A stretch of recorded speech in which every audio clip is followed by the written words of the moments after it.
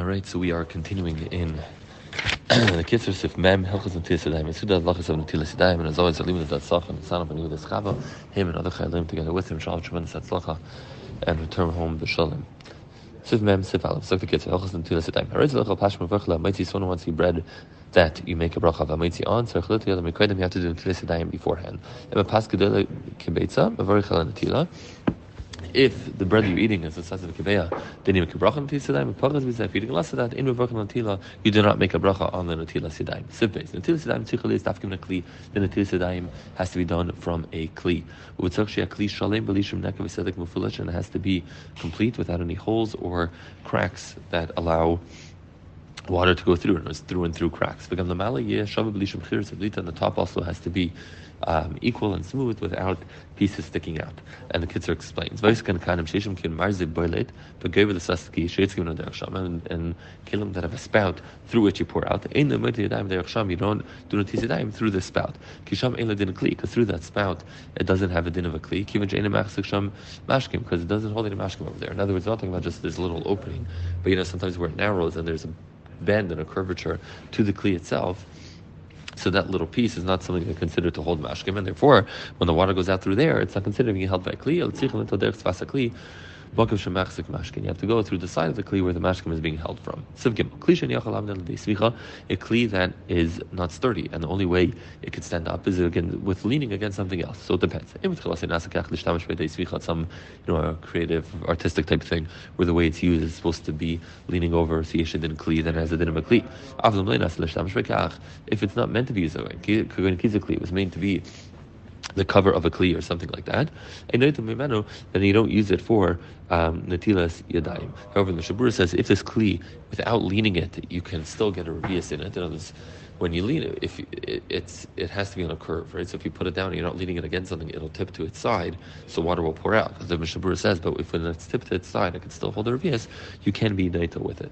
There's a lot of different halachas agabi the kli for Netilas Yadayim, ayin in the Shulchan Aruch. Siftal. Shir mayim kosher l'shar b'tzimtzum. It's there's no exact amount of water that a person has to take for Netilas Yadayim. Tzichum nishbech hayad kol mayim b'shefa. If you a generous amount of water in both hands. Don't rechiza anom b'shayim olei chofni maya. I poured a fistful of water, and I got a fistful of goodness. In other words, it's good to be machmer an amount of water that you pour. And first you neitel the right hand and then the left hand. It hurts. And the way the kid says you should pour the water, then you should get till the forearm. There should be no area that was not covered with water. And therefore you should spread the fingers and point them upwards so that the water will get in between the fingers and should go down to everywhere it needs to go. Mishabur says you don't have to be let's just finish with so that the water gets around everything. Mishabur says today, since most people have a big enough kli, they pour revius in one shot, so you don't have to be as makvid and everything, because pouring a full revius has more of a chashivas where technically you only have to do one time if you pour revius. Also, when you pour the water like the Kitzur, you should pour it all in one shot. And therefore you should not be Netilas Yadayim from a kli with a narrow opening that the water is not going to cover everything in one shot. And the proper thing is to pour in each hand two times. Mishabur says that's the chatchila, but with the evid, if you pour a revius on each hand each time, then that is good enough. Unless you have enough water, then you should do two times, even if you're pouring a revius in each time. Sifei.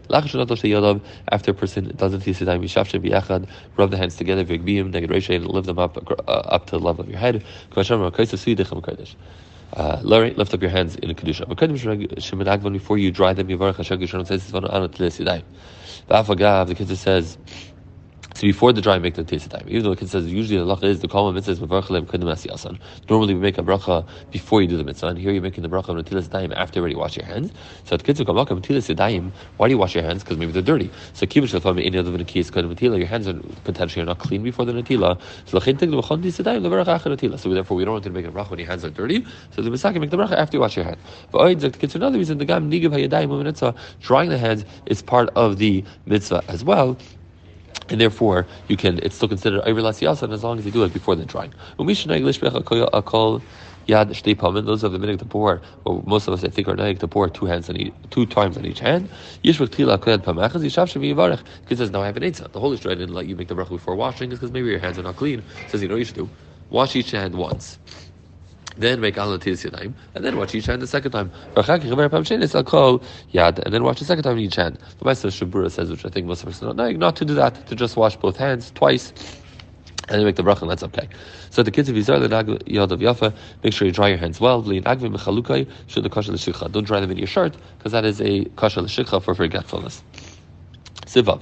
If after he pours the water on one hand, if he touched that hand that he had already washed with his other hand, or another person touched that hand, as I did to the water that's on his hand became tummy, and subsequently were matame his hand.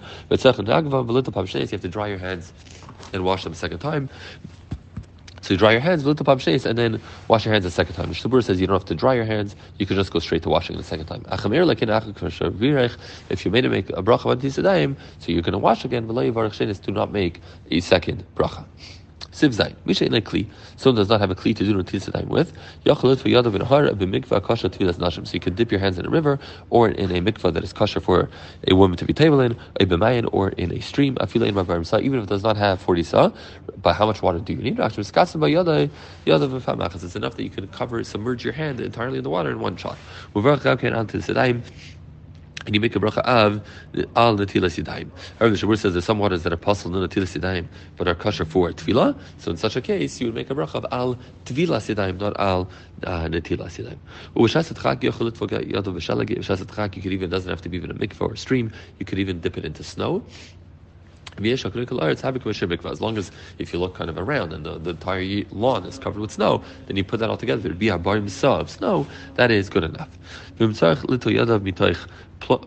masheva, so you have a pump like the old school pumps that you go sometimes to these like where they remake how it used to be water, where you push the lever and the water comes out of a pump. So there, is it really a kli? Is it not a kli? So how do you nitila yadayim?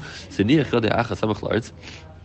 put one hand close to the ground, and with the other hand hit the pump to get the water on that hand, and then switch it out.